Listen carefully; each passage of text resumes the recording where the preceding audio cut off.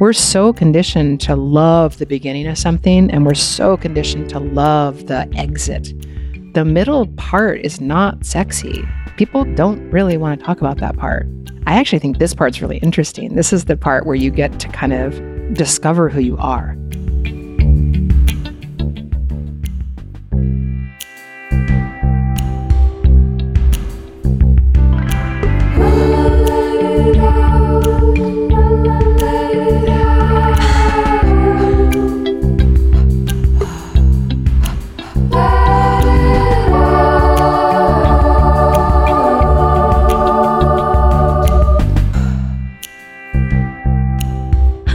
Welcome to Let It Out with me, Katie Dalebout. This week, it's a conversation with Carrie Lynn Pammer. She's the co-founder of Cat Beauty and someone I truly admire so much and have admired since we both lived in New York and we both moved west. And you get to eavesdrop on a morning where I drove to her beautiful house in the mountains, and her husband John made me an espresso in their kitchen, and we chatted, and you get to hear a bit of that. It was one of my favorite conversations and favorite mornings I've had in a while, and hopefully you feel that listening to it now. We talk about everything from her style to romantic relationships, moving out of New York and moving west, starting Cat Beauty, having a retail mind, the art of hosting and mindfulness with cooking and reading, family, feelings, space, being in middles. It's a really great conversation, and I'm so excited for you to hear it.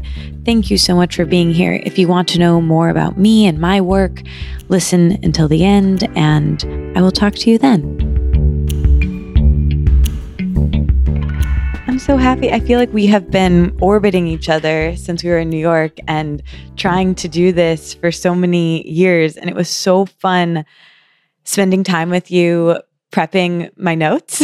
I have copious notes for you because I have been a fan of yours and Cap for years. And I remember being in Michigan when you opened and just kind of watching from afar and then eventually moving. And I think I've told you this, but it was this beautiful clubhouse space where I got to meet so many people. And right when I moved to New York, you having my book there meant so much to me. And the event that we did this event at around the New Year, it was called Remix Your Resolutions. Yes. And we packed so many people into the space. And it was such a magical night and such a bright memory for me, and it meant so much that you were so supportive and kind. And ever since then we've been friends in an internet sort of a way and in person sort of a way there. And then when we both moved west here, I think we really bonded over that being so correct for us. And absolutely. So it's really full circle to be here. Thank you for having me in your beautiful so happy home. You're here. Well, okay, so before we go back, because I want to hear everything. I'm curious what you've been learning and contemplating recently, like what's been on your mind in the last week or so. I think I told you that I had started riding horses again. And so I've been thinking a lot about horses and kind of their majesty and awareness and presence and my need to be really present around them because of just their size and kind of their physical space they take up is really large. And so I hadn't been around horses in quite some time, but where we live, there's a spot that I go riding at now. And so I've been like YouTubing videos and, I rode a little bit when I was young, but I'm much older now. And so it feels like very much a relearning process. So I've kind of gone horse crazy, like similar to like a 7-year-old girl. And that's been really fun. And next time I come over, there'll be like horse wallpaper, horse I know, it's funny. I actually just dropped off 2 photos to be framed that are horses. Oh, cool. And they've always been animals. I mean, I think so many people are connected to horses for so many obvious reasons. But they've just been an animal that I've always really, really deeply connected with. I love animals. And I feel like their grace and intelligence and kind of how they function in the world is just, it's really inspiring. And also how they have been such an integral part of the human experience, just like thousands of years that we've relied on them as a resource and companion. And so that's been that's been really, really fun. I'm started taking a course with this very amazing woman named Victoria Song, who wrote a book recently called Bending Reality. She's brilliant. And so I'm learning a lot. I've only taken one course with her so far, or one class, but she talks, one of her main things is kind of the difference between contraction and expansion, which is a pretty simple concept if you think about it really literally, but one of her main kind of tenets is the removal of judgment or trying to get rid of feelings in order to create complete expansion. And I'm realizing that I have a very intellectual mind in the way that I'm actually kind of confused by what feelings are. I can't tell what predates like the feeling. Is it the thought that's creating the feeling? Is it the feeling that's creating the thought? So I've been tripping out in my head a lot about that. And my husband, he's done a lot of like therapy and kind of self-development work. And so he's been kind of interesting to walk me through it. And, we know each other so well, he can kind of watch and help me track it. But it's fascinating. It's like the removal of judgment of feeling as opposed to putting that feeling away. And then as we know, that lands somewhere in the body and it typically expresses itself at a later date in a way that's maybe not so healthy for you or for others or for relationships. So those are kind of the two things, just like, and I think to tie back to the connection to horses is I think like my connection to animals is my fascination with them is the fact that they are so in touch with their feelings, and it doesn't seem like they try to dismiss those in the way that we as humans intellectualize them or just try to get rid of them because they're uncomfortable. And it's something I've always really loved about animals is this, you see it when dogs meet, like there's no pretense.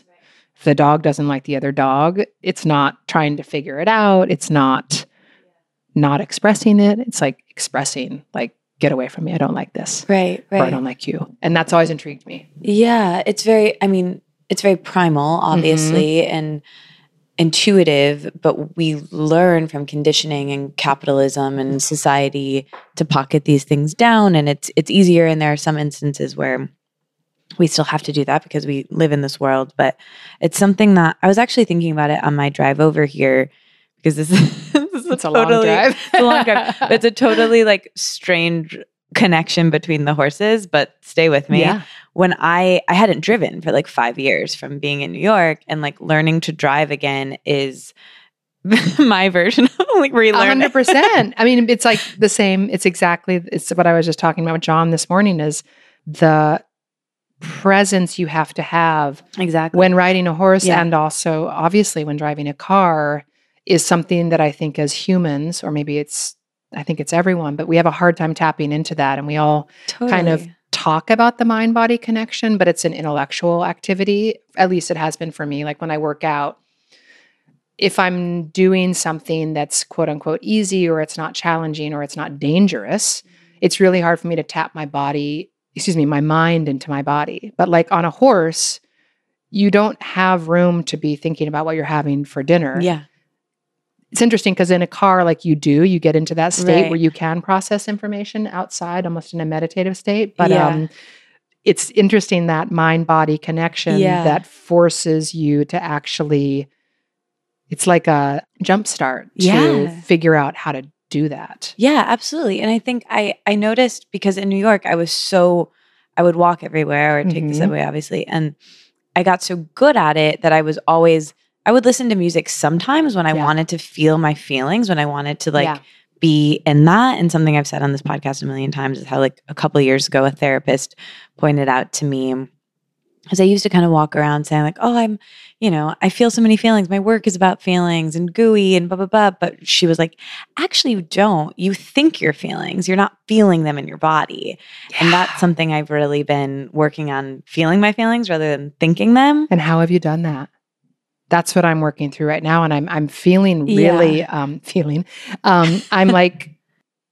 kind of astounded at how tripped up I am by it, that I can't figure out like, is my thought creating my feeling or is my feeling creating my thought? And if my feeling is creating my thought, where does that feeling come from? Yeah. I think so much of it is slowing down. Well, this is what I was going to say about the car thing is like, in New York, I could listen to music when I wanted to feel something, but I would mostly listen to podcasts or the news or whatever while I was walking or on the subway because I didn't take much of my mental energy to figure it out. Yeah. But driving here, I can really only listen to music. It helps me to get into my body, and it kind of forces me to feel like if I'm feeling something really intense, I won't want to listen to music because I won't want to feel it. I want to distract. I want to turn to something that will make me laugh or something that will get me out of the moment.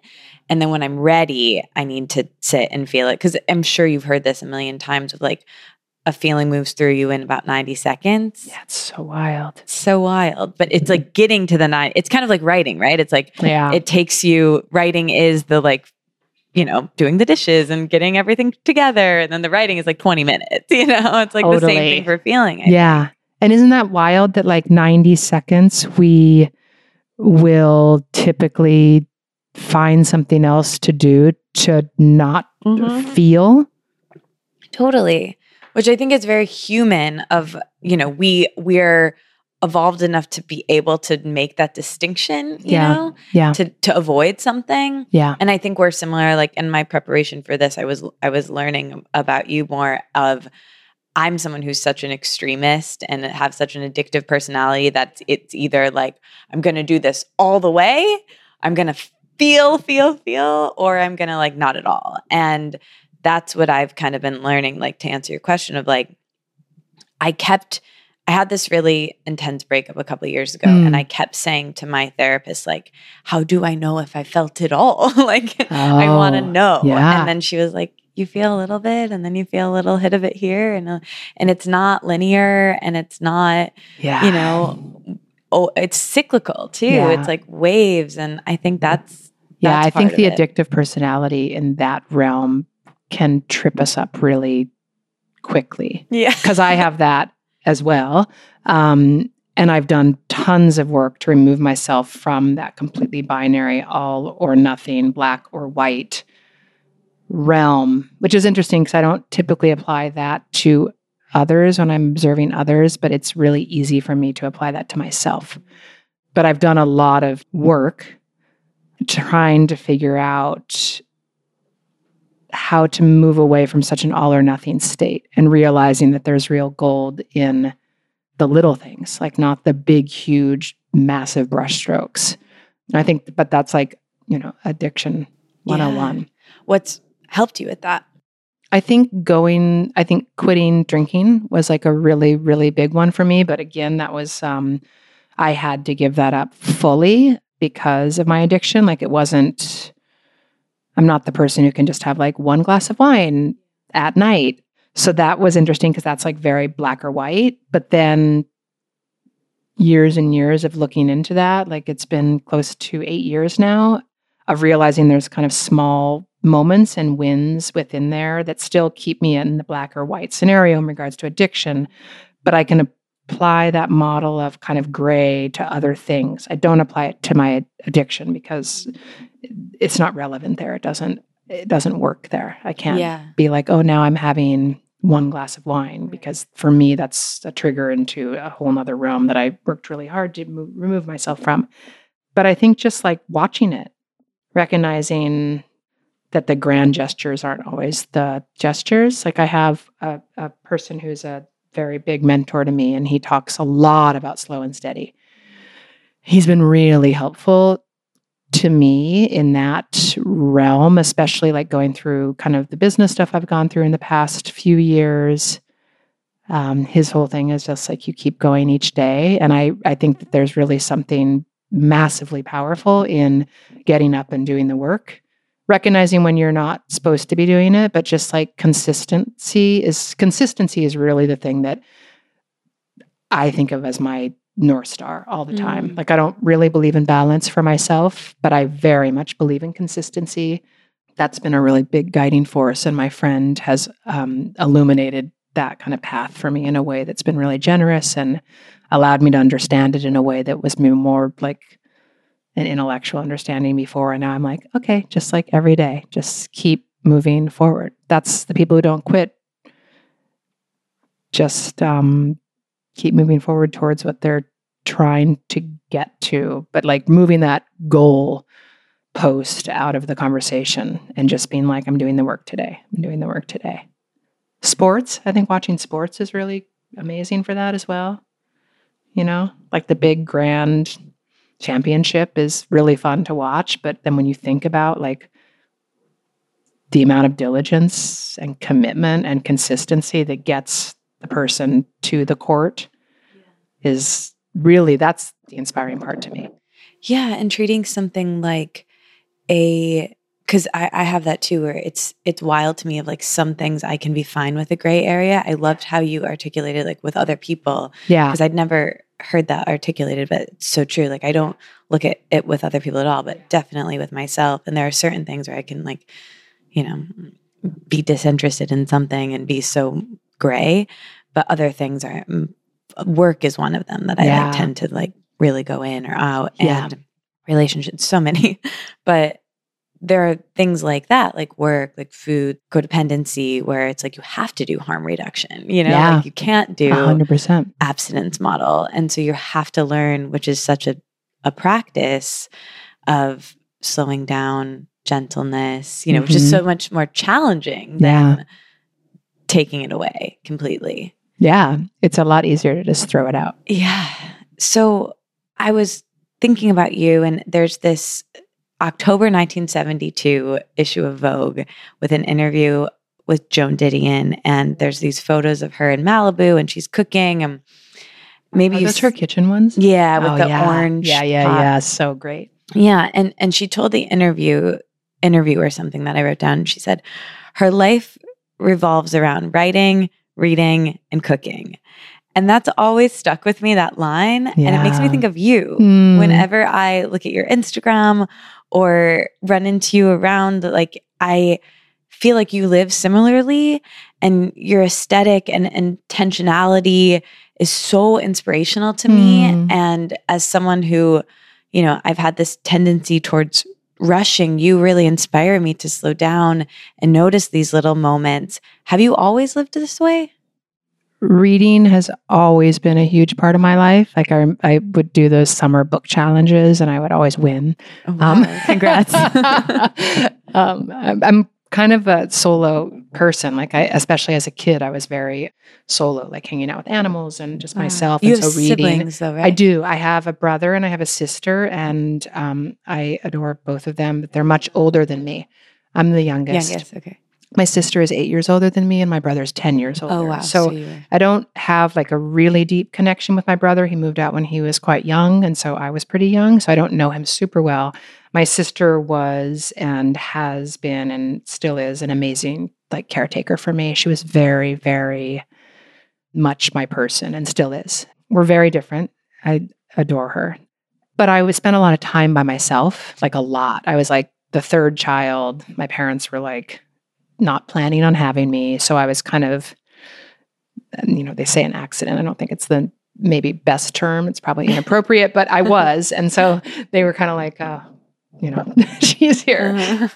That was a long way of saying I read a lot. Like I had a very, very active internal mind, and I still love reading so much. I find it to be the most fantastic activity. Like you get to go somewhere else. You totally. And this was in Oregon?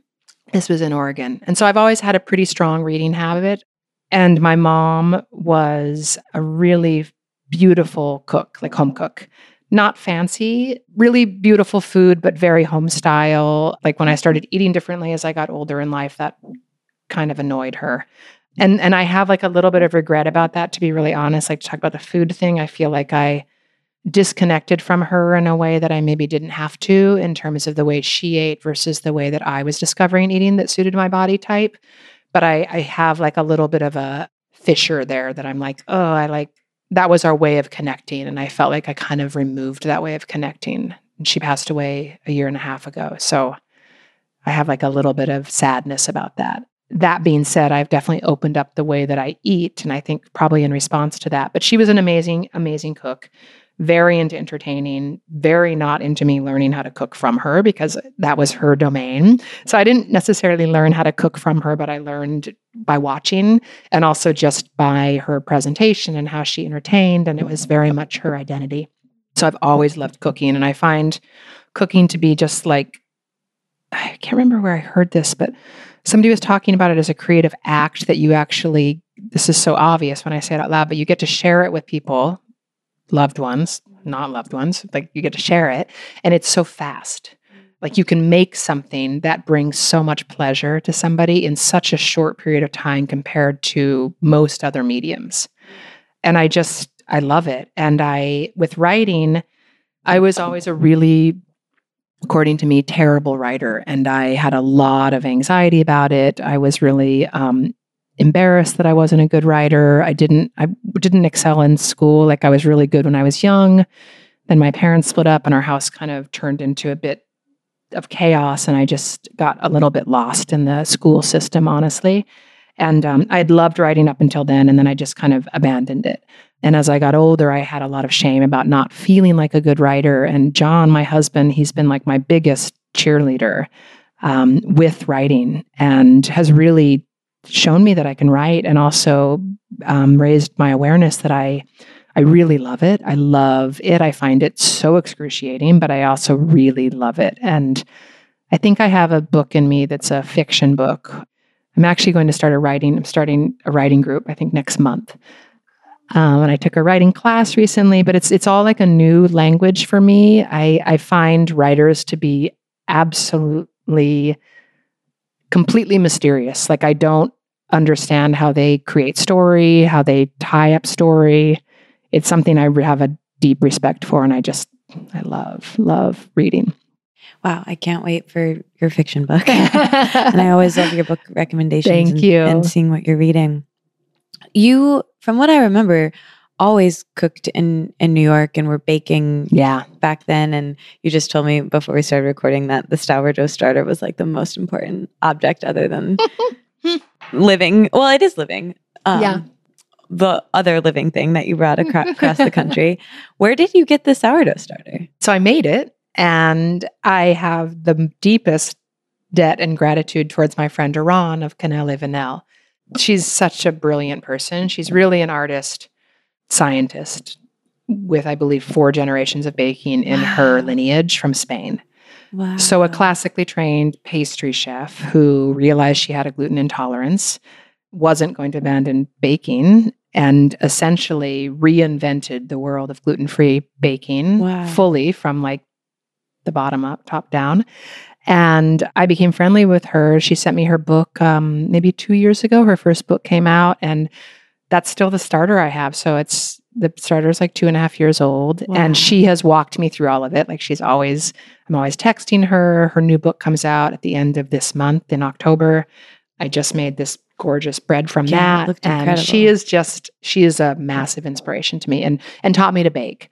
But I've always cooked. And it's funny, my mom was never a person who measured, wasn't precise, had a little bit of disdain for people who were super fastidious and precise. And I'm kind of that way. And it always she kind of always like jabbed me about it. So I didn't really get into baking, but it actually suits my personality really, really well. Iran and I have talked about this a fair amount. Like there's certain personality types that really orient towards baking. Yeah. And it's a person who loves measurements and loves things being organized. And I'm making broad generalizations here, but there are like certain, my mom she would never have like baking soda in the house. So it's, we couldn't bake because she just didn't have everything. But I love having like everything kind of ready to go and be able to bake something. And I also just think it's such a enormous treat to be able to offer that to people. Yeah. I think I heard you speaking about it on another podcast about how baking, maybe it was in relation to like the black and white thinking, but how it's this practice, and I guess gardening is like that too, like the creative process and baking or cooking being so interconnected. Yeah, I mean, it's interesting. I feel like I'm getting to this place where I have, by no means even close to Iran, but I have an understanding of the science of it more than I did. And so now I have the room to experiment a bit more, and I was waiting to get there. I can do that with cooking. Like, I feel comfortable in that arena, but baking, I was like, I don't even understand. I don't understand what baking soda is. So I'm starting to understand that. And I just think it's really, really wildly rewarding. Yeah. You know, everyone loves sweets. It's like really rare that somebody doesn't. Although I made way too many during the pandemic. Both my husband and I gained a bunch of weight and just didn't feel that great because I was baking so much. So I've pulled back on it a little bit, but I'm still baking, but just with a little bit more intentionality of what I'm eating. Yeah. I think it's kind of going back to the horse thing, where when you're learning about something and it takes up so much of your brain, driving's kind of similar, where you have to focus and then you can get into this coasting essentially of like, all right, I have to know where I'm going, but then I'm here for 19 miles or whatever it is. And you can just be, and getting to that place is really cool. I'm curious, like I was saying, I know that you were cooking just as often when you lived in New York, and that's something that carried over here. But what would you say to someone who, you know, maybe before you really got into cooking, someone like me, who, you know, I have such an affinity for it, but especially when it's like just me, I end up like, I throw together like the same salad with like a icky mushed up avocado, and I love it. It tastes really good, but like it's so nice to cook for other people. Yeah. But bringing that into areas of your life of like, you're such a great host. You're so grounded to me, and you have this presence that I just really admire. Is that something that you cultivated since, you know, you came into it a little bit as a kid, but what would you say to yourself, you know, before you kind of had that? Well, I think part of it is having lived in New York for 25 years in like a pretty classic New York apartment. Like, it was pretty big. I'm using air quotations by New York standards, but it wasn't big. And so we didn't entertain as much because it was just more challenging. Like, space is a really, really big component, I think, of cooking. And I say that recognizing there's a lot of luxury in that and privilege, but it makes it easier for me. And I think we have more space now. And so I feel a bit more grounded doing it. I'm also a really big believer in, I used to, when I didn't know how to cook very well, or when I was learning, I relied really heavily on recipes and needing to get certain ingredients and being like kind of dogmatic about it. I still love recipes. I love cookbooks. I collect them, but I read them more like a source of information that then I get to apply to my day-to-day.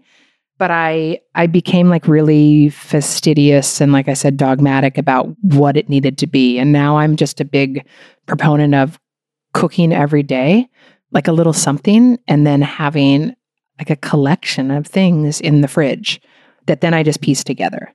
And I have like a few things, like if you come for lunch, you're always probably going to get a frittata with whatever vegetables there are. But that's like the easiest thing on earth to make. And it kind of presents well, and most people seem to like it. And it hangs out and gets better. I don't ever want to be cooking when people are here. Even though we have like a great open kitchen now, I really like everything to be dealt with beforehand, so I don't feel any stress of when people are here. I'm really bad at beverages, so I feel like I need to focus on beverages. Like, people will come over and I'll like make this crazy spread, and then nobody will have water. So I'm trying to, like, I just designated that to John. I was like, can you deal with beverages? I'm really bad at that. So I just try to have like, I think it's having the things that you know how to make and making them all the time. Again, going back to consistency and being really, really comfortable with changes to them. Because if you're doing something new, that can create a lot of stress, and then it eliminates the joy of having people over. Like, I just want to have people over and present them really delicious, healthy, beautiful food, but it doesn't need to be like crazy over the top. Like how I used to do it, and it was like a whole week thing. It's like, that's not how I live now. I just want it to be, I want them to leave feeling good, and it doesn't have to be a showstopper every time. But that took me a long time. You know, I wanted it to be perfect, quotations. But it's really, the food's like great. That's a nice part about going to see someone. But at the end of the day, it's really about seeing that person. Totally. And just being present and filled with something that makes you feel good. I want people to feel better when they leave than when they came here. That's always been my intention for CAP as well. Like when we had a physical space, that was a part of the manifesto, is like everyone should leave feeling better than when they walked in the door. And that's just kind of like the North Star. However that happens, like if that salad you're talking about, you like, I'm sure your friend would like, and I feel like you don't have to discount that. It's like, great, just serve them something that will make them feel good. Yeah.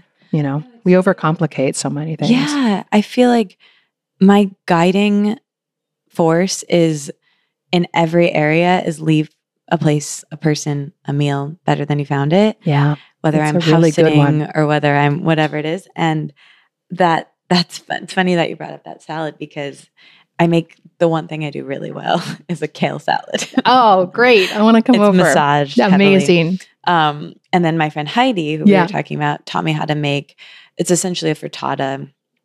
And I just want like a few things in my back pocket. Need. And my friends love my kale salad. Yeah. And it's like last summer, which was like peak of 2 summers ago now, I guess, peak quarantine, I would go to the farmer's market and just like get so much stuff. And our mutual friend is a chef. And so I'd be like, oh, this is an exercise for you. What can I do with leeks and like this like weird combination of things? And I would host these dinner parties for the people I was living with. And it was so stressful because I was like trying to do this new thing that my friend who's actually does that for work was like trying to explain to me. And I'm like, now I'm just, you don't have to do that. Lane. You know, it's like, and I also think there's something really beautiful when you have a friend or a family member that you love something they make and you know you're going to get that. I've had people, come up here. We're so lucky we have an outdoor space. And so we've had a lot of people over throughout quarantine since we moved in here. And I've had people say like they want to come over and have the frittata again. And that to me is like, I love going to somebody's house. Like there's something my sister always makes that I always want when I get there. There was something that she makes this. It's funny. It's like from my childhood. It's a pasta. It's so 80s. It's pasta. She puts chicken in it and peanuts and scallions and like this kind of like soy sauce, super garlicky dressing on, it used to be on like wheat noodles. I don't eat wheat noodles now because I have celiac, and so she'll do it on rice noodles. But like I always want something that reminds me of a really strong or brings back a really strong memory. And I think that's really special to actually have a thing that your friends want. We have so much choice in our world now. It's sometimes you just need that thing to like ground you that you're going to get, and it eliminates like wondering, it eliminates stress for everyone. Yeah, I think the simplification is beneficial to all. Yeah, and food is so visceral and nostalgic. To go back to the feeling thing, like that was the story I never tied the loop with. But when I was driving today, this song came on and it reminded me, took me back, just like food can do, a smell can do, a song can do.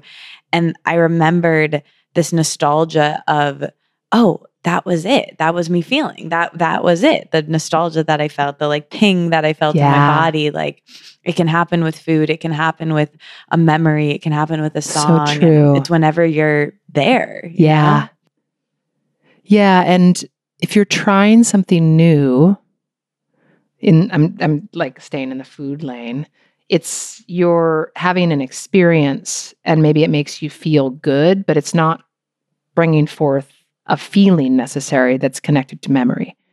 Like you can go out to like a really exquisite restaurant and have like a really beautiful meal. But if you only have that once, then to me, that actually functions more like a memory as opposed to a feeling. Yeah. There's reasons why we have certain foods we eat on certain holidays. I think it triggers feelings, totally. Like we don't deviate too much from the kind of standards for the big holidays. We don't like, I remember one year I made Mexican food for my in-laws for Christmas and it didn't feel right. Like it was like, they actually all got sick from food poisoning. Oh no. But it was like nice. And I think it was a nice gesture. And I think there was appreciation beyond getting food poisoning, but it didn't conjure up a feeling that they associate with that holiday. And it was kind of interesting. Yeah. And their bodies rejected it. Oh my God. I was the only one who didn't get sick. Oh no. It's like when I first met them. So No way. now we just stick to kind of the Yeah. usual. Wow. That's so fun. I mean, I love Mexican food. I do too. I thought it was good, but That's so funny. This week's episode is brought to you by Acorn TV. As it gets colder, I'm really enjoying snuggling up, cozy on the couch, watching some TV on my computer. I think I'm actually going to get a projector, especially when shows are must watch and you want to get to the end and know what happens, like what I'm finding on Acorn TV. I hadn't heard of Acorn TV before, but Acorn TV is the largest commercial-free British streaming service that features compelling stories, exclusive premieres, and originals that you won't find anywhere else. With Acorn TV, there's always something new to discover. It has hundreds of exclusive shows from around the world, including award-winning mysteries, dramas, comedies, and so much more. From production to performances, the series that you'll find on Acorn TV are exceptional and refreshing because they're cleverly written and visually striking and feature renowned actors that I think you'll really like. My friend Zoe's dad is British and she loves a good mystery. So we've been watching some mysteries. There's this show called Finding Alice that we really like. And there's another one called Midsummer's Murder. There's so much good stuff in here. And I'm excited to try some more things. I think you'll probably really like it too. There's genuinely so much here. Something for everybody. Give it a go. You'll get thousands of hours of new, enthralling content on Acorn TV for a fraction of the cost compared to most streaming services. It's just $5.99 a month, which I really love.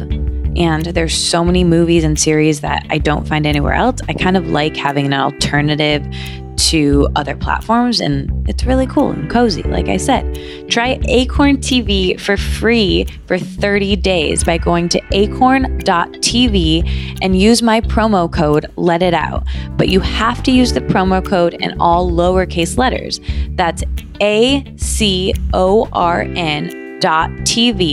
code LetItOut in lowercase, to get your first 30 days for free. I am telling you about Olive and June with wet nails. I just painted my nails, which is something I started doing more often during the beginning of quarantine. My friends and I would do it with each other. Olive and June is my favorite nail polish ever. It lasts 7+ days. It doesn't chip. They have the best colors. With Olive and June's Mani system, you have really beautiful salon-like nails at a really affordable price. And it's kind of nice to do something for yourself. Olive and June's Mani system is the ultimate secret behind salon perfect nails at home, all in one place, no guessing, no messy nails, and you can do it yourself, which I think is really cool. I like it. It's all in one box. It's so easy. I don't have to go anywhere, which is kind of nice.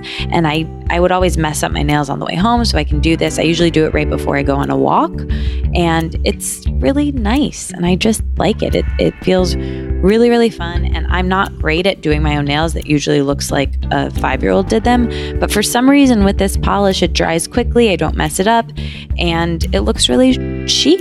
I really, really like it. The color I have on right now is it's like a blue, and it's called OMG, actually.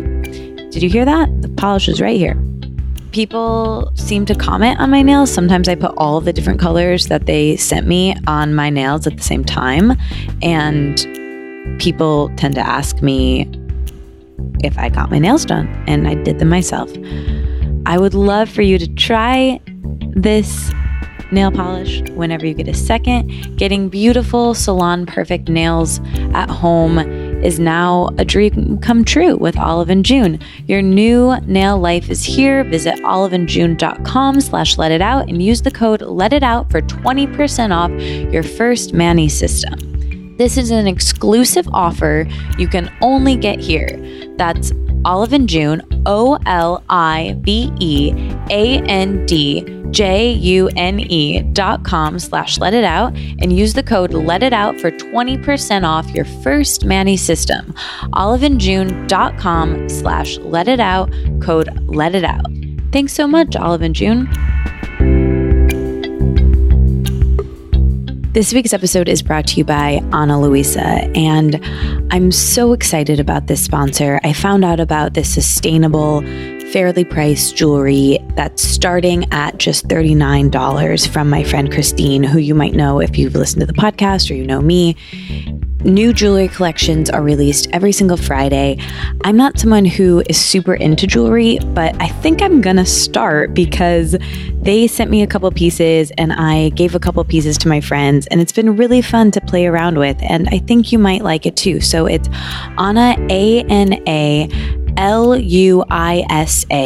Ana Luisa, and they have done us a favor where you can get 10% off all of their products. So go treat yourself and your friends and your family and use my code LETITOUT to get 10% off all products. I absolutely recommend them. They are a great brand making beautiful, sustainable jewelry. So check them out.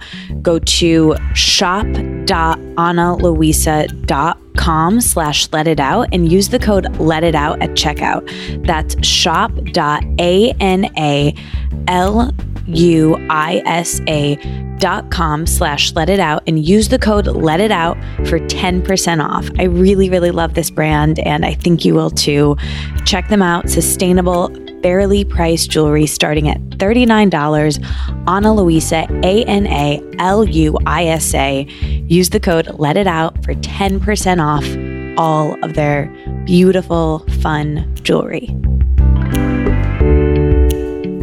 I want to talk about the beginning of CAP. And I know you had a clothing store and then a mastermind group where you got the idea. Can you talk about that time and what you were feeling and what that was like for you looking back?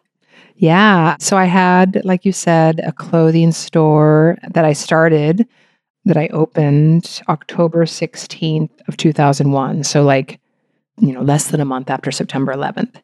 And in Brooklyn. Brooklyn was not cool. It wasn't like I opened it in Brooklyn because it was cool. I opened it in Brooklyn because it was down the street from my house and I could afford the rent. And it was really beautiful. It was called Castor and Pollux. And then I moved into the city for the store to be in the city, in the West Village, where CAP actually was, took over the lease. This was kind of at the beginning of fast fashion when I moved into the city, and I was starting to see and recognize that the landscape was pretty rapidly shifting in terms of what people were spending on, the offerings that were there. I was a multi-label boutique and I made my own jewelry and knitwear, but it was becoming challenging. And I had a lot of issues and challenges with the framework of having a clothing store, like a high-end clothing store, that a lot of people couldn't afford the clothing. I wouldn't have been able to had I have not owned the store, or they didn't have the life for the clothing, or they didn't fit in the clothing. And so there was a lot of negativity that kind of surrounded the women who would come in, and I'm very much an empath, and it felt really wrong to me, and I started to see it more and more. And at that time, I was really into drinking and eating and wasn't really concerned with my diet and was just really concerned with getting the next best meal. And I was feeling pretty terribly, and I went to the doctor, and he said oh, well, you're just getting older and you have a store in, you have a business in New York. It's exhausting. This is how it is. And I think I was 38 at that time. And I was if this is how it is, I don't know how I'm going to get to even the age of 60. I felt so terribly. And then he did blood work and came back and said, oh, actually, you have celiac. And I don't actually know how you're walking around. You're absorbing nothing. Oh my God. Which was one of the best things, I'd say, if not the best thing that's ever happened to me, because it was a really big wake-up call, and it put me on this path to open CAP and to just kind of study myself and my body in a way that I had been ignoring for a really long time. So I obviously stopped eating gluten and then started to feel differently. It was pretty immediate and rapid how differently I felt and looked. I had really bad cystic acne. It's everything kind of got into balance. And so I started looking at products in addition to what I was eating. and started to realize there was a disconnect from what I was using on my skin and topically with what I was eating. And that's when I had this realization that nobody had really created this space that felt really modern and relevant and sexy and kind of in keeping with what people were starting to be interested in, like it didn't exist. And so I asked my friend Cindy, who was, she's the co-founder, and she is no longer with CAP, but I asked her at that time, we had worked together at Martha Stewart like 20 years ago, if she wanted to do it. And she said yes. And so we started. And this was before there was anything, like there wasn't anything like it. And a really big part of our platform was and still is incorporating foods into this beauty landscape and making it really kind of a full circle, multidimensional experience as opposed to just a topical experience, which for me just wasn't that interesting, especially, having the history of transformation with the foods that I was eating in terms of my skin. So we started, and I think we opened Valentine's Day in 2015, I think. And it was just wild. It was like a really, really, really wild ride. Just people really wanted it. And it was something new and fresh. And it was, like you said, a clubhouse. It was very, very much a space of learning and like so many friendships formed there. And it was great. It was really, really great. And people responded in a way that felt really fantastic. Yeah. Really special space and still is digitally. And something that we said about the CAP store that it really, there's like two limbs to it other than obviously the products and what it is in a retail space, which is so cool, obviously. And like all my favorite things are from CAP. But taking that out of the equation, it's so much beyond that to me. It's this clubhouse, like you said, community that you curate of introducing me to people. And the way you do that is so cool because it's people that you don't usually typically get to see the inside of their fridge or the inside of their life in this way that as someone who, I've created a career around my curiosity, and being someone who is so interested and intrigued by these places that you don't usually see, like the medicine cabinet and the inside of the fridge. And, I remember at the beginning of the pandemic or the beginning of quarantine, you were interviewing a lot of people, and I've discovered so many fresh ideas and perspectives and people through the Thinking Cap, your blog, which is so beautiful, and the content on that site constantly inspires me. It's become this destination for beauty and discovery. And I'm so curious, how do you manage it all? I know that you have a journalism background but you're someone that just has this eye for design and style, which I think is probably just innate to you. But I'm curious about how you do it all with editorial and constantly finding and discovering people. Yeah, it's funny. People ask me that, and I never have like a really eloquent answer. I think it goes back to what you said is about yourself, is just being really curious. Yeah. I'm also really comfortable asking people if they want to be a part of something.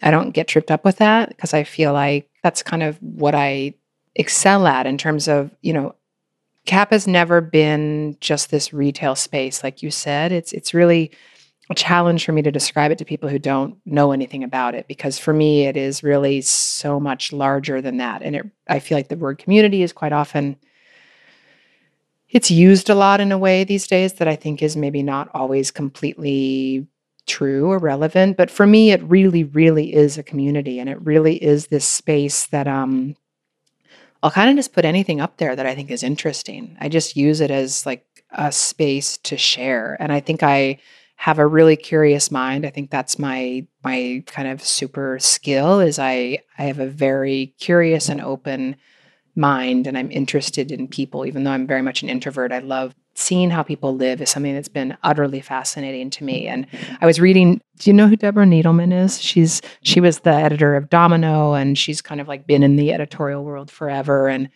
she's really smart and has a very interesting take on space and how people live in spaces. And I was reading something of hers the other day, and she was saying that she's always been this person. I think she maybe lived in Georgetown in DC many, many years ago, and she would walk past all the beautiful brownstones at night and see them kind of lit warmly from within. It was really fascinated.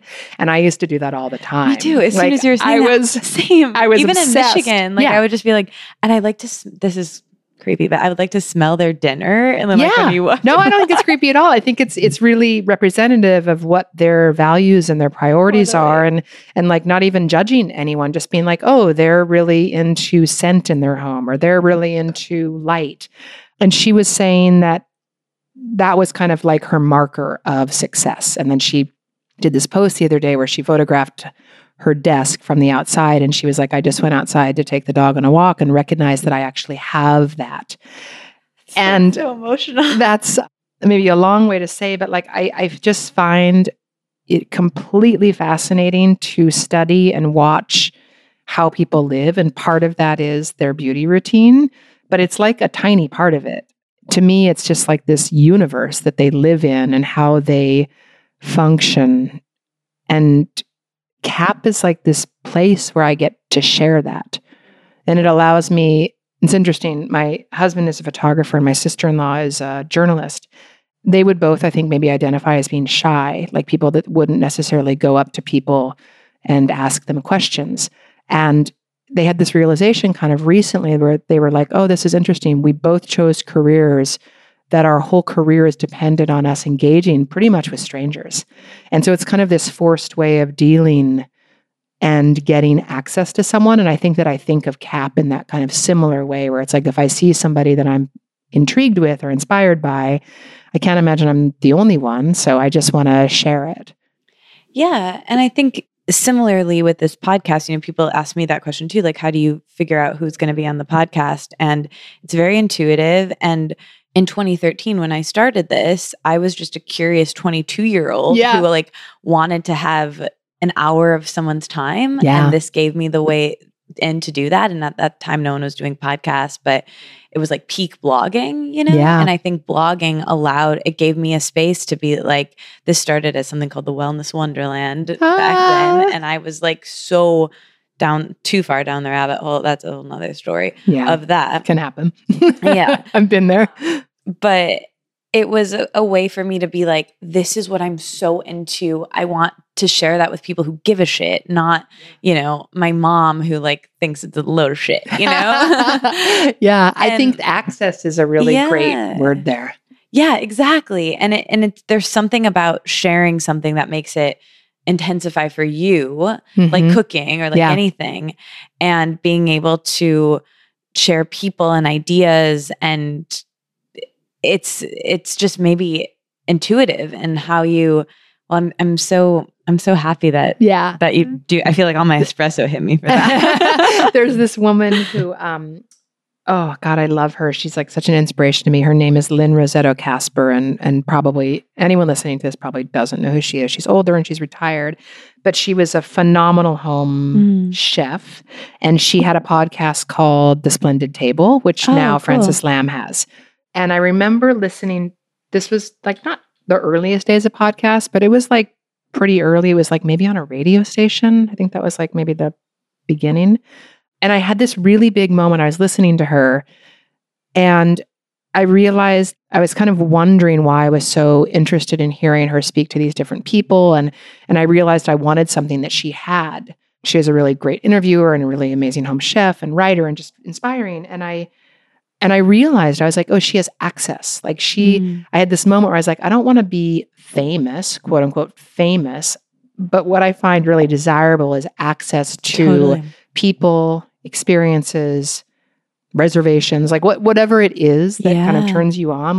I was like, that to me is the ultimate achievement, is to be able to have access because of the curiosity that you've had throughout your whole life. Totally. I feel that way too. The guest this week on the podcast is one of my favorite musicians. And I was like, wow, me 10 years ago, the fact that I got to talk to this person for basically a work thing. I think about that right now, talking to you. It's really, it's not lost on me. Do you listen to Big Thief? No. It's somewhat Buck Meek from Big Thief. Yeah. Amazing. Yeah. The access thing is really, really interesting. And I think it's something that oftentimes people I'm going to say maybe younger, but maybe that's not true. They conflate with being famous. Mm-hmm. And I think they're actually very different. Yeah. I think being famous is like kind of one dimensional. And I think having kind access. of lonely, actually. Exactly. And I think having access is something that's like kind of the ultimate. Yeah. Yeah. I've never, again, like you articulated something that I've felt. Yeah. You have access to people Yeah. because of something that you want to know. And that's the same thing, like the way to get back to like the content, like it's having access and then having the opportunity to share that special person with another is so cool, you know? Where do you see the future of sharing or blogging or social media, or your blog, The Thinking Cap, is still very active and rich, and so is your Instagram. And the thing that I really admire about you, there's so many things, but it really does feel like your Instagram and Cap's Instagram is the inside of your brain and is what you are like interested in real time. And that's something that I think a lot of people, the through line is you. Like when I go through the through line, there's really not one other than it's also somehow cohesive. And I think it's because it's you. So I guess just not really a question, but how do you frame that? And how do you see that trajectory going into the future? I wish I had a really great answer. I don't. I mean, Instagram went out yesterday. That was kind of interesting. Like as a forced pause on Instagram and, all the surrounding memes. Yeah. I don't know. I'm not like a person who thinks like super far in advance. And I think I should probably introduce that a little bit, but I'm very kind of a combination of being really consistent, but also I find having a goal for something far out in the future to be almost traumatic. Like I had stuff happen in my childhood that was kind of always like the anticipation of something changing. So I think I've just naturally gone to this place of the goal not coming to life or the thing not happening that is said is going to happen can be so upsetting and disorienting, like from my experience, from my childhood, that I've just kind of like naturally stayed away from that. That being said, I have a business, so I do have things I want to happen for it, but they're kind of lofty and they're big and they take me a really long time to distill. Like it takes me a long time to like sit in something and then I'll just have like the moment and be like, oh, wow, this is the thing. So I feel very much, like for the past 2 years, I've been like very much in a state of survive, like stay in the game, get up and do the work, ship the packages, make the content, stay afloat. And I'm just starting to see like, oh, wow, there's a different word. And that's maybe thrive. It's like so close to survive. I'm just starting to kind of like let that window open a little bit and let some light in there. But I need to condition it. It's been a state of how do I stick around? How do I stay relevant? And I don't have like big grand strategies behind that. It really, like how you were saying, like with the content, it is so much a part of just who I am and like what I like. And, there's strategy, like Julia is one of my employees that's such a small word for her. She's so amazing. And she has, I would say, like a really strong handle on longer term kind of vision, planning, seeing things. I can be very spontaneous and probably a nightmare to work with because I'll just have like hits and hits and hits, and then some of them will hit and some of them won't. But I have some really exciting ideas. I'm just still trying to like flush them out. And then in the interim, just consistently sharing like what it is. I have like a very much a retail mind. It's like if I'm interested in something, it's almost impossible to think that somebody else won't be interested in it. Totally. And so I don't ever like think about really deeply like, oh, am I the only one thinking about this? It's like, we have a collective. Totally. And that's, I think, was the success of CAP. Like Cindy and I had been thinking about this thing and really rolling it around in our heads, and it was something we very much wanted. And I think, anytime something comes from something that you want, there's bound to be others who want that too. It's almost impossible for there not to be somebody else. So I just kind of like go plodding along on that trajectory, and then I'll have like a moment and be like, fuck, that's the thing. Yeah. But it takes a while to get there, and it can be so uncomfortable sometimes because I'm like, I should be further. I should be this, I should be that. And so I'm just trying to listen to that, hear it, and be like, okay, but you don't have the microphone now. Like, let's just keep doing the work and it'll reveal itself.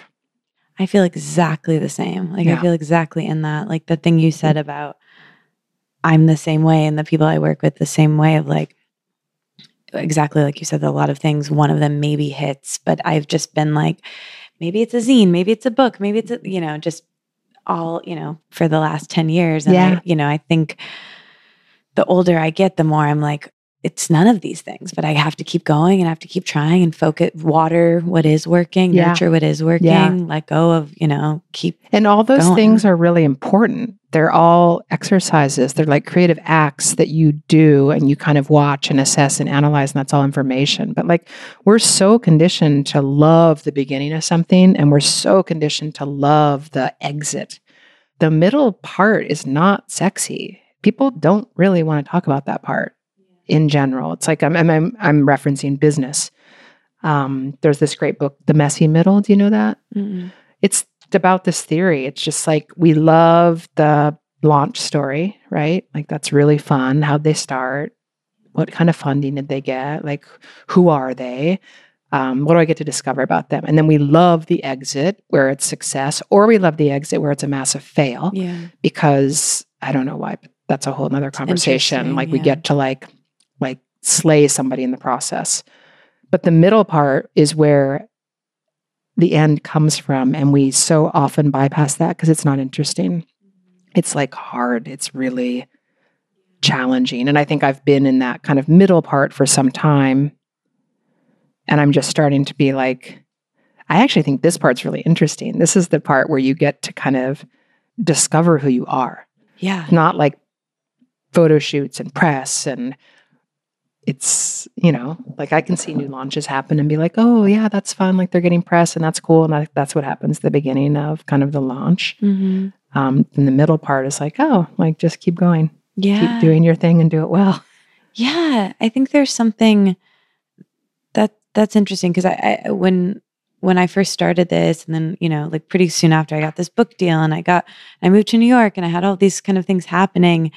And then it got really quiet. And now I'm like, I'm not like a prodigy. I'm just going to be doing things at the normal time I'm doing things. Right. And there's kind of nothing. And especially podcasting, it's like, there are so many people who I helped start their podcast or start their podcast after me that's like far exceeding me. And sometimes I'm like, I can't believe I'm still doing this, but I'm still doing it. I'm still showing up. And there's something very sweet about that. There's so much value in that. There's so much. I mean, that's like the clay that makes you.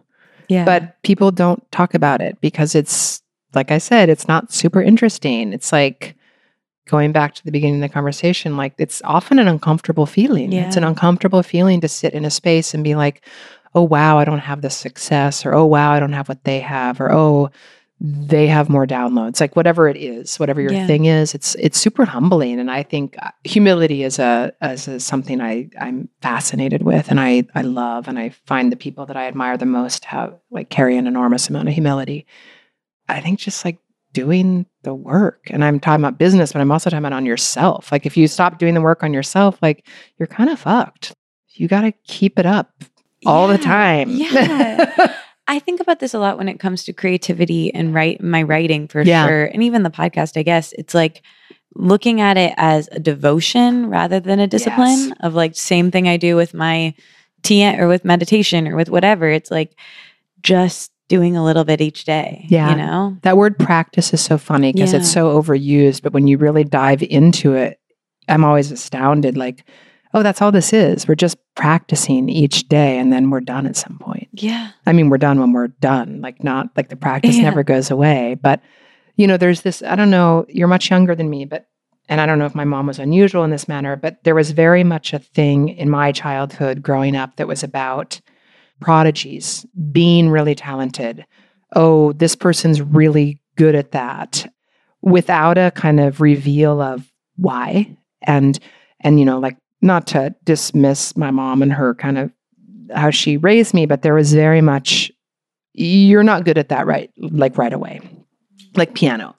Like I played piano and I was like fine at it, but I wasn't super dedicated to it. I didn't have a really strong devotion, practice, discipline, and I didn't get very good at it because I didn't do it. And my mom would always kind of equate that to, oh, you're not talented at music stuff, which is funny. Again, to go back to John, my husband, he's always thought that's such a strange approach. He's like, well, LeBron James was an amazing basketball player when he was young, but it's also all the work he's done. Totally. And it's just a totally different way to look at it. And it's taken me many years to untangle that. I still find myself like, if I'm trying to figure something out on the computer, I even said it to you earlier, like, oh, I put my finger in a light socket. Like, I'll be like, I'm not good at this. But it's an excuse. It's like a really easy, reliable excuse that encourages laziness in me, where I'm like, oh, I don't have to figure it out because I'm not good at it. And I think dismantling that has always, well, not always, but it's been like a goal of mine to dismantle that way of thinking that's really familiar and really comfortable and also just really counterproductive. You weren't a good podcaster when you started. I wasn't a good business person. Like I wasn't born, like maybe you have a propensity for speaking and interviewing people, but you also cultivate it over time. And that's kind of that middle space we were just talking about earlier, is like the work you put in there is so often not recognized or acknowledged. It's just like, oh, they were great at that and they did that. Yeah. Yeah. Fully. I have 100 million more questions to ask you. We don't have that much more time, but I want to make sure I ask you the rapid fire questions I ask everybody. But a couple more things first that I'm curious about. I want to talk about style because, as you know, I've told you you're one of my style icons, have been. You're sweet. What's your greatest lesson about curating your personal style? And maybe we can even loop in style and beauty and something that we often talk about on this show is body image. Yeah. And, I often say, like, if you're ever having a bad body image day, what do you do? Like, what are some key pieces or beauty items or just, kind of a riff on style and beauty? Yeah. Oh, God, I feel like I'm having oh my God, I don't know what my style is. Like we moved here a year and a half ago and I'm just like, I don't know what my style is. So it's funny you're asking this. I keep asking my friends, I'm like, what do I wear? Yeah, it's tough to get. It's really confusing. I have my New York thing down. I know what it is. It's really, it's like dialed in. Like I know what it is, but it involves things that don't happen here. Like I wear heels all the time when I'm in New York. I never, ever wear flats in New York. That feels super irrelevant here. Like we live on a mountain, it's like, it seems weird. I have worn my best friend's jumpsuits for the past 2.5 years. I think she launched it 2.5 years ago. Lincoln. Yeah, Lincoln. Yeah, Alexis. She's the best. And now I'm like, I've become so comfortable in them. I feel like I need to expand on that. So I have been wearing like less jumpsuits. And I did this eating protocol with my friend Paula from Paula Atlison Wellness.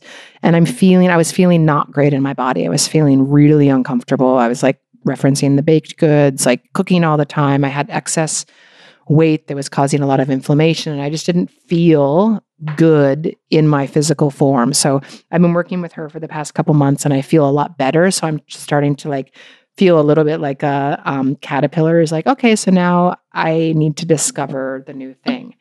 But I don't really know where to begin. Like, I don't really know where to start. My friend Nastasia, who's a beautiful photographer, she has great style and she's helping me find some pieces. But again, it's pretty intuitive. I have this like desire to be like this really sexy Italian wealthy woman that is not my life, but I'm like fascinated with her as kind of a archetype. And I have like a Pinterest style board that I've been playing around. So I drop things into that, but it's kind of inconsistent. I haven't like really dropped into it. for so long, I didn't have like a lot of money to express myself creatively. And so I fell into like functioning in a land of uniforms by necessity, but also like that made a lot of sense. And I didn't have a lot of bandwidth to be creative. I was just like, I got to get up and I got to go do this. So I'm just starting to come out of that. And that's not really an answer, but it's like I'm just starting to that process of discovery of figuring out what that is.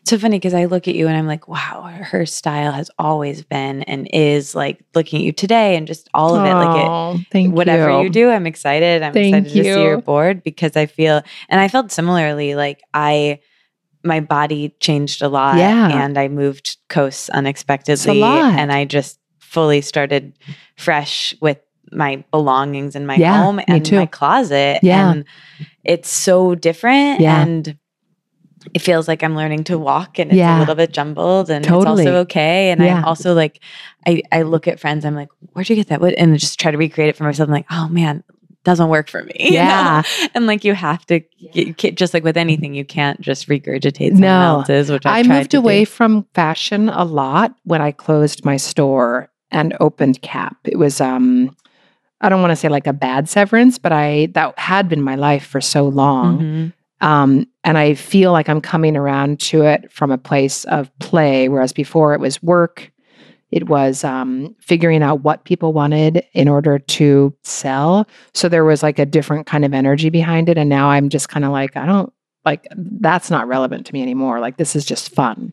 And so it's fun. It's like, it's that same thing that I was talking about, like moving from surviving to thriving. And this is, again, similar in that sense where it's like moving from having to do something to wanting to do something and having like a little bit more luxury of creating what that is. Yeah, I love that. Also, like I went shopping recently and a lot of this stuff right now is just really young in this way that I was like, I'm older and I feel very young. Like I feel young at heart. Yeah, you just had a birthday. Yeah, I just had a birthday. Thank you. I love birthdays. But I was like, oh, this isn't who I am.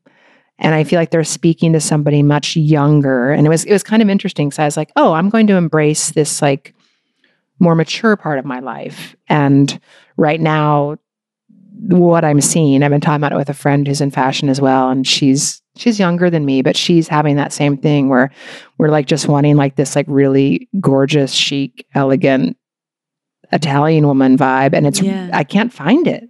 Like I don't know where it is.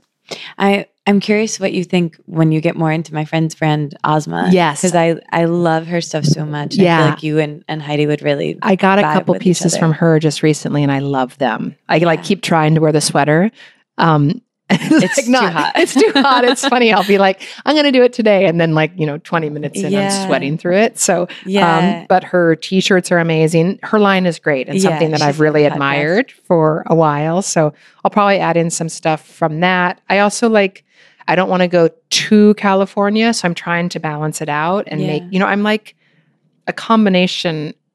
I'm very, very, very West Coast and I'm very, very, very East Coast.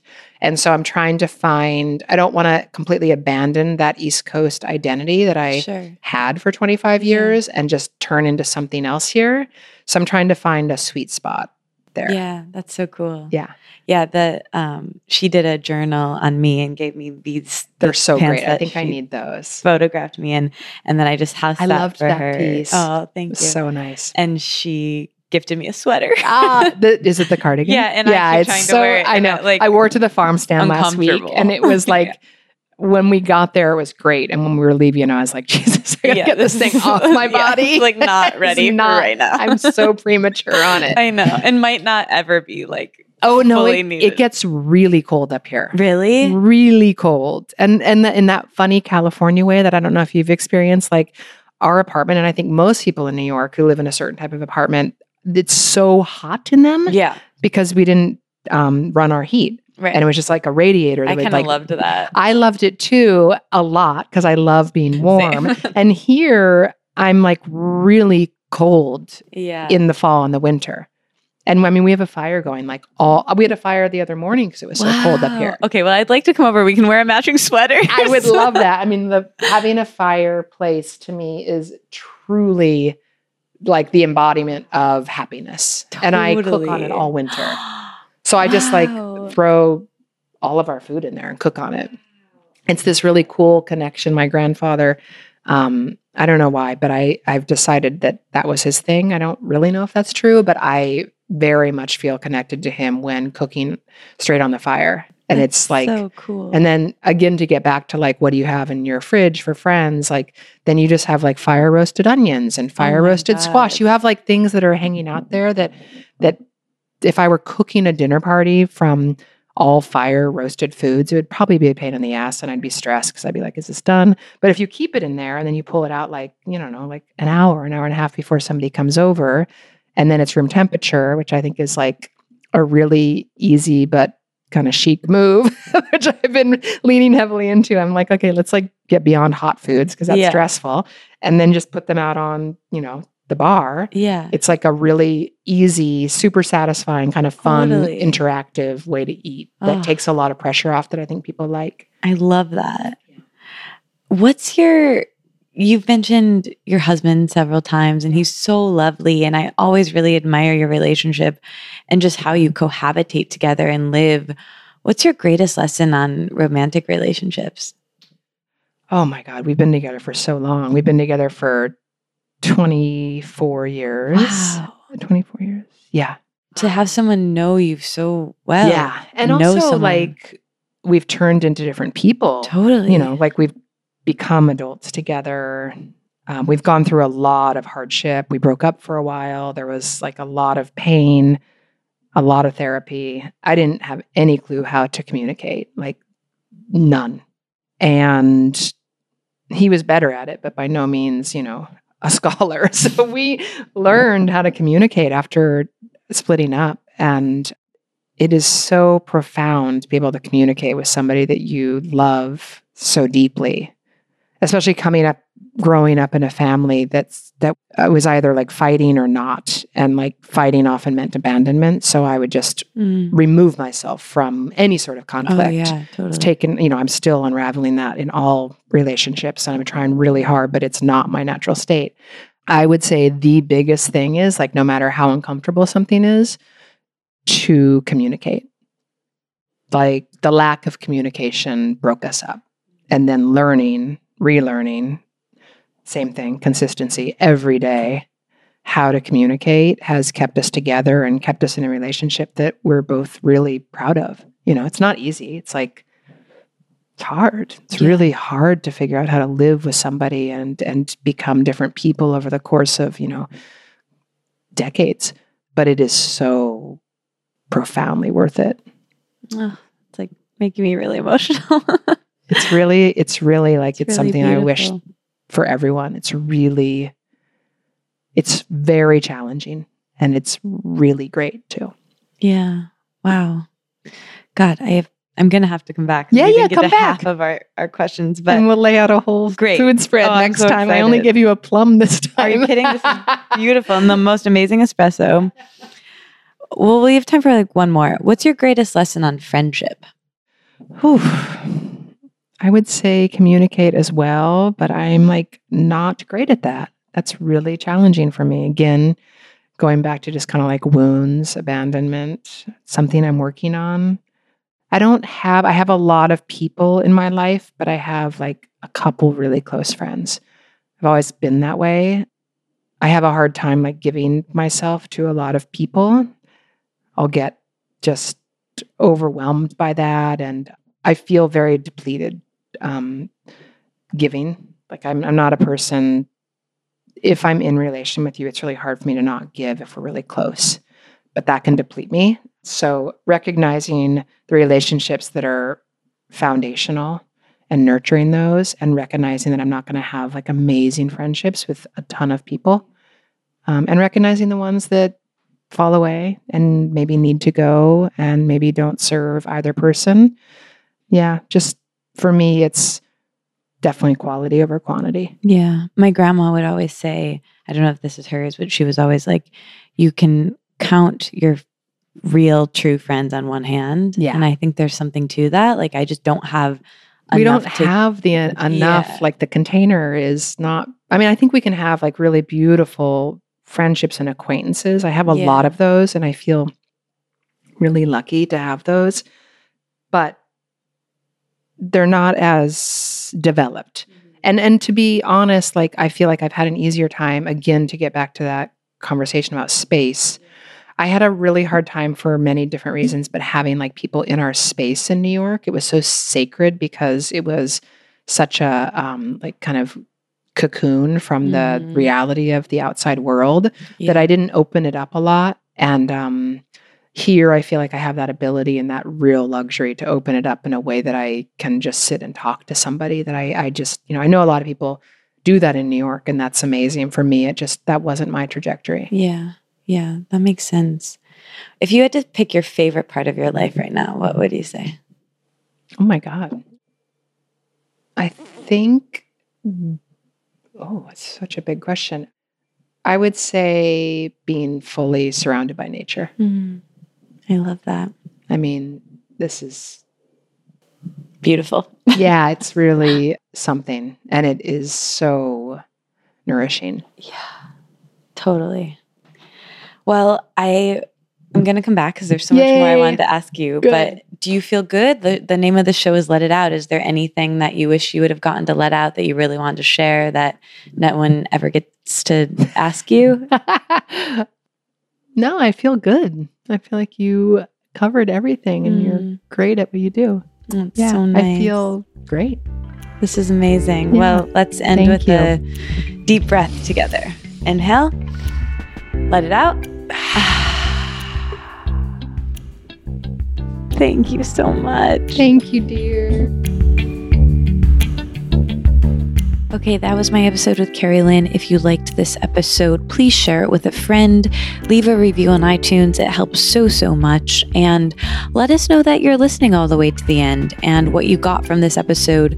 Comment the spa emoji on my Instagram, on Carrie Lynn's Instagram, on Cap's Instagram, on Let It Out's Instagram. Let It Out, this podcast that you're listening to, has its own Instagram. It's just at Let It Out with 3 T's, where I share bits of these conversations. I'll share some photos of Carrie Lynn's house that I took on that account so you can see visually where we were in time and space when we recorded this. So I would love to connect with you there. Feel free to send me a message. And if you have any questions, I'm always there. We are doing a discount to the Write Kit. The Write Kit is something I made last year, and it is a interactive writing experience, we'll call it. So the biggest blocks to writing and journaling for my friends and I are usually letting go of judgment while writing, consistency with a daily practice, indecision about what to write about. And instead of just, gliding on the surface of your thoughts, writing specifically with these prompts in the Write Kit, it's full of prompts, guides you to dig down deeper into beliefs and opens you up to be your most self-aware and creative. The Write Kit centers around writing for emotional wellness, journaling, but also, unlike my book, includes practical insights for sharing writing with others and crafting routines around both of those things. So it includes over 25 prompts for specific situations, daily practices, themed exercises, accountability to keep you consistent if you want to be, while also setting you up to maintain a creative journaling practice on your own after the Write Kit. So, I, for nearly a decade, my most consistent and useful self-care routine and habit has been writing. I'm really unsure how I'm feeling until I start writing. It slows me down. It helps me to notice my emotions. And in around 2013, I started recommending journaling to other people, prescribing it for specific situations, giving people prompts. And then in 2016, I wrote this book about journaling that's called Let It Out. And I've taken that content and updated it and changed it for now because that was so long ago. So that's what you'll get in this kit, and as well as writing to be shared. So if you think this sounds interesting to you, we're doing a huge discount on it just for this month. For the rest of October, you can get it for 50% off. Use the code October, and I would love to see what you think. So by the end of it, you'll have new habits, rituals, daily routines to get you excited to write daily, practice where you can let go of judgment around your writing, and it takes the indecision about what to write about out by giving you over 25 prompts, increase self-honesty from your writing practice, and advice from professional writers about freelance writing and pitching and publishing. I interview my friend Leah, who's a professional writer, and I really think you'll love it. So let me know if you have any questions about it. Like I said, it's 50% off right now, and a percentage of all the proceeds that we make in this are donated to the Loveland Foundation. And I'm so grateful that you're here. So thank you so much for listening. If you want to check out the Write Kit, again, until the end of October, it is 50% off. Check out Cap and everything Carrie Lynn does. She is so spectacular, and please support the sponsors and share this episode with a friend. And if you want a little letter from me and the show notes sent right to you, the Let It Out letter comes to your inbox from me about once a week or two, or, every 3 weeks, maybe, depending on how I'm feeling. Just let me know. The link is in the show notes. Love you so much. I'll talk to you next week. Bye.